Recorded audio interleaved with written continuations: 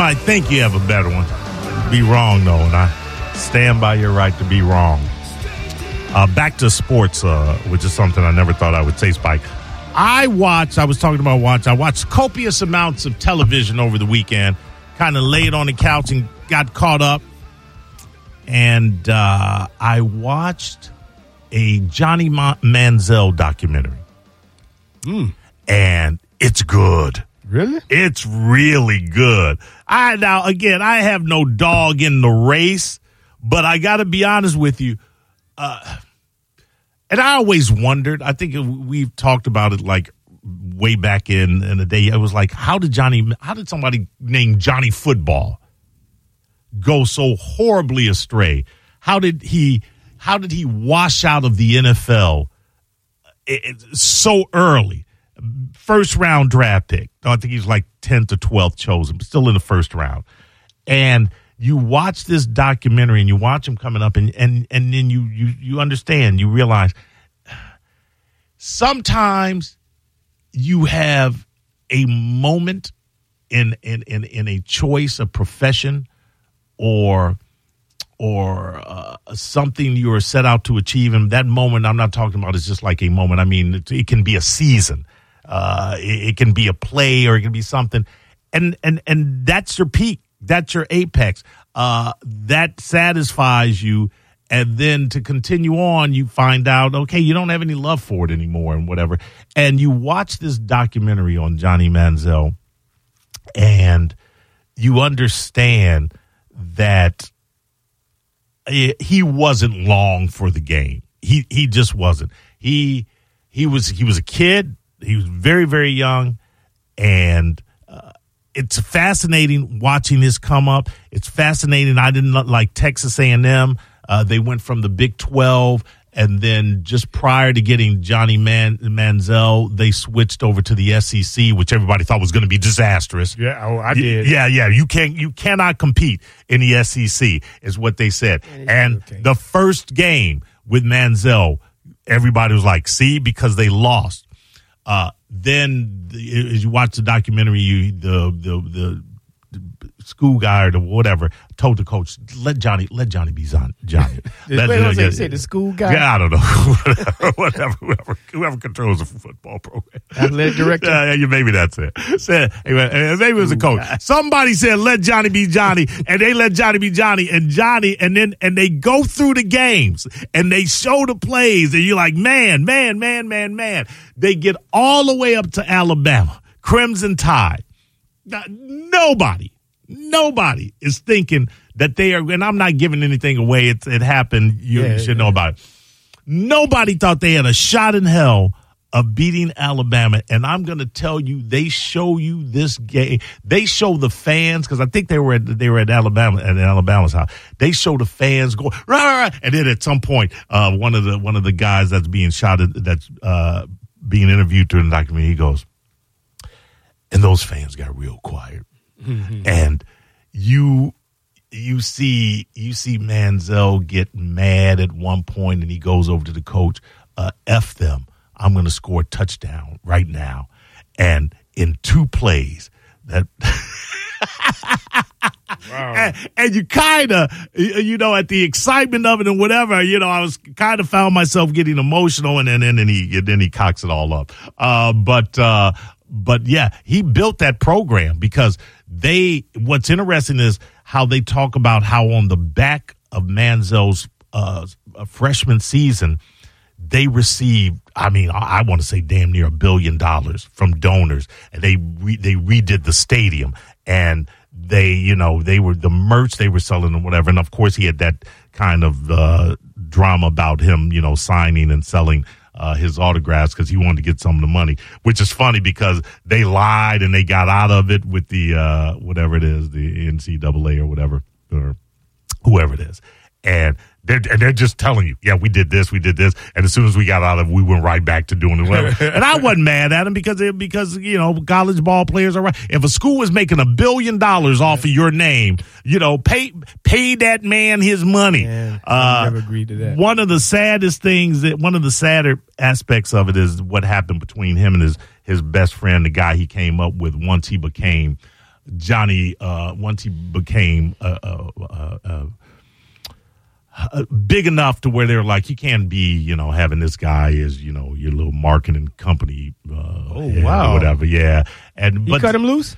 Well, I didn't want to give all away, but yeah, something happened, and then it just seemed like the guy got screwed, and the guy, kind of, fell on the sword for him at one point, and all of this, and they were boys, they came up together, and that was the one aspect that was really sad. It's not sad that he washed out of Cleveland. He didn't want to be. He said 2 games in, I hated that place. I didn't want to be there. I hated it. Okay.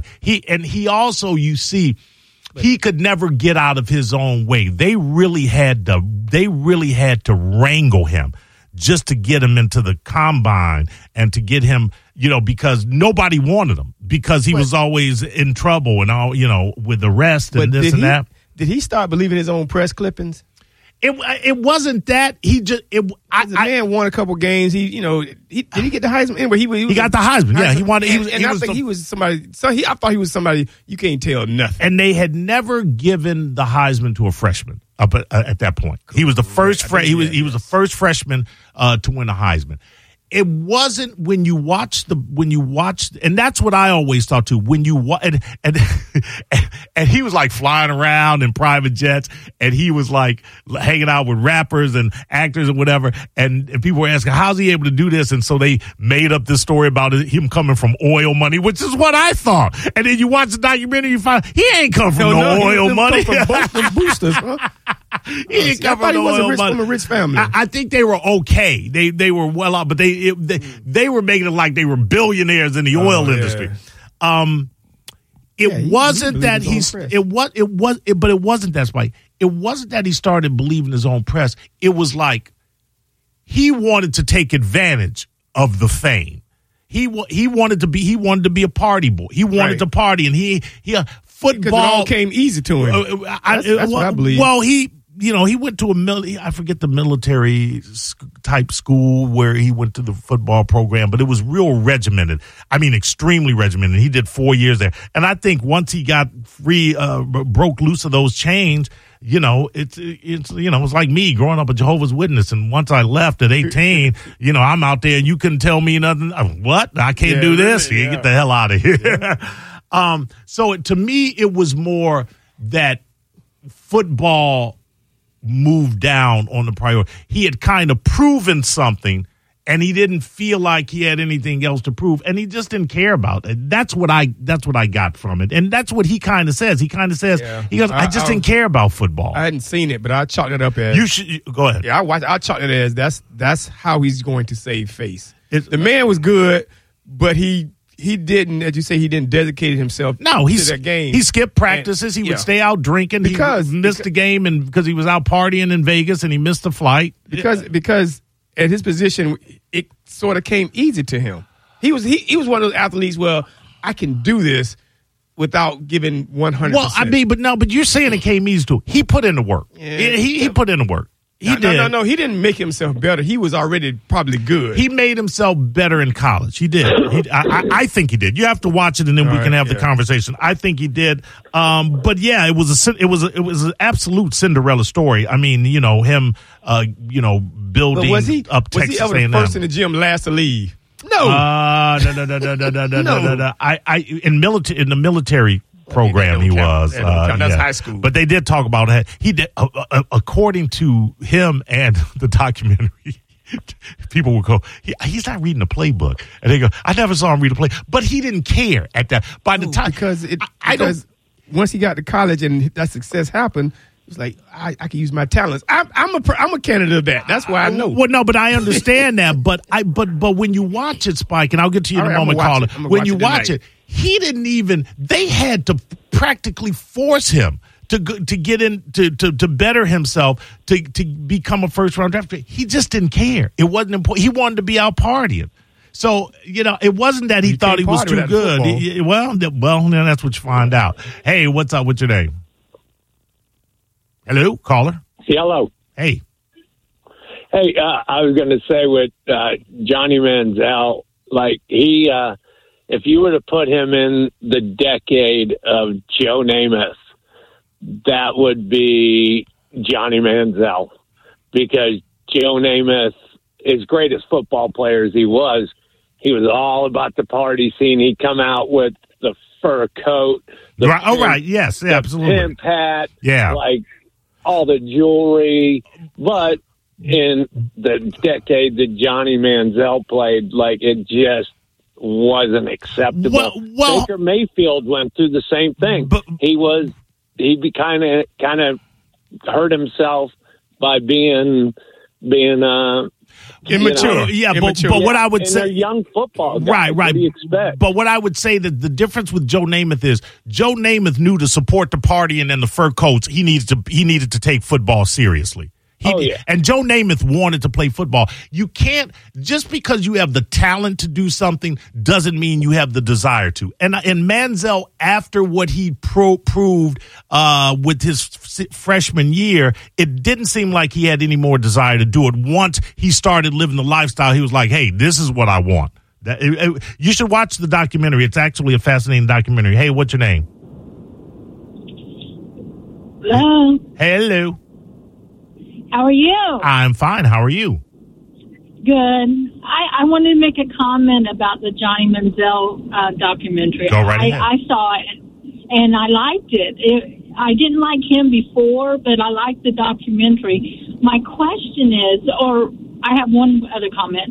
When he got drafted, the expression on his face when he got drafted to the Browns, you could tell he was done then. Now he didn't want to go there. Now, let me pause you right here. Nobody wanted to go to the Browns. I understood that. No, nobody wanted to go to Cleveland. But you're 100% absolutely right. And Spike, when you see it, it's like, he's just like, hey. Yeah. His expression was gloomy. I felt sad for him. I did too. But how come they didn't take his Heisman Trophy away after they found out all about this stuff like they did Reggie Bush's?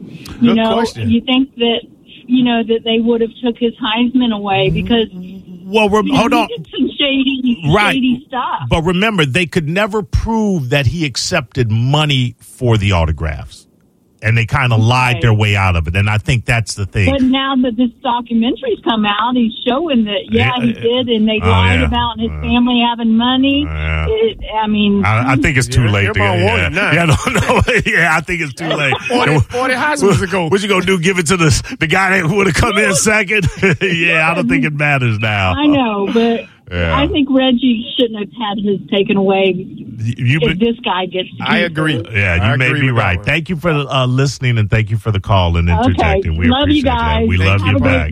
Thank you. You too. So what's the name of this thing again? It's I just looked. It's on Netflix. Johnny Manziel. It's really, really good, and it's short. It's like an hour and a half, if that. Hey, what's your name? Hello, Joe. Hey, Joe. What's up? Mo, what's up? Hey. Here's my opinion on the Johnny Manziel, if you have a second. I'll go. Take I your time. believe that because he didn't follow the suits of the club NFL, they shunned him out of the NFL. Does that make sense to you? I understand what you're saying, but the documentary tells a different story. He didn't. A documentary can lead you to believe certain ways. No. He's saying it. Johnny Manziel is. It's not a documentary around Johnny Manziel. Johnny Manziel is the chief person in the documentary, interviewed currently and up to date, and he admits that if you told him to do something, he went the other way. But when you watch the documentary, the only architect of his demise was him. The NFL, you'll see, and you should watch it because it's a fascinating documentary. You will see that there were cats that bent over backwards, including is it the NCAA, or am I saying it wrong? What's the NCAA, including them, when they kind of had them dead to rights, where they go, all right, we'll give you half a game suspension. They weren't trying to push him out. They were trying to keep him in because he was good for the game, but he just didn't want to be there. It's all there. It's all there in the documentary. I did see the highlights for it, but I haven't seen it. But I thought the man was a great player in college, and when they got in the NFL, it was like, all right, we're not what you're looking for. You're 6'1", You like to party. Well, they didn't like the partying part. But now remember this about his college career. He had a great freshman season. The sophomore season, they went 8-4. And even he said we should have been better than that. And then he went to the draft. So it wasn't like he went through the program, the college program, 4 years, and you could go, okay, this guy got better and better and better and better. He peaked at his freshman season and then was on his way down. And then he decided, I'm getting the hell out of here before I have a worse season in my junior year. Oh, I just remembered something. What's that? Let me see if I can quiz you on this. Go ahead. Johnny Manziel had an amazing college career, whatever it was. He had an amazing first season. He had an amazing first season. Yeah. Who was his top receiver that made him who he was? That boy for the Bucks. I know they talk about him and how they went back and forth, but I couldn't give you the name. The Bucks from the receivers. I couldn't give you the name. Who is it? Evans. Mike Evans. Was it Mike Evans? Yeah. Yes. Mike Evans made him. Who? It wasn't Johnny Manziel. It was Mike Evans. Well, Johnny was throwing the ball. I mean, Mike wasn't throwing the ball and catching it himself. Just throw it up there. LeBron Gabbert. You funny. All right, thanks for the call. Appreciate you. Yes, and if I'm talking this much about sports, and you know how much I am not into sports. Yeah. I love documentaries and I love stories about people that had it and lost it or gave it away. Have you seen this awesome documentary called Baseball Buddies? We'll be back. It's a cat named Mo on 102.5 The Bone.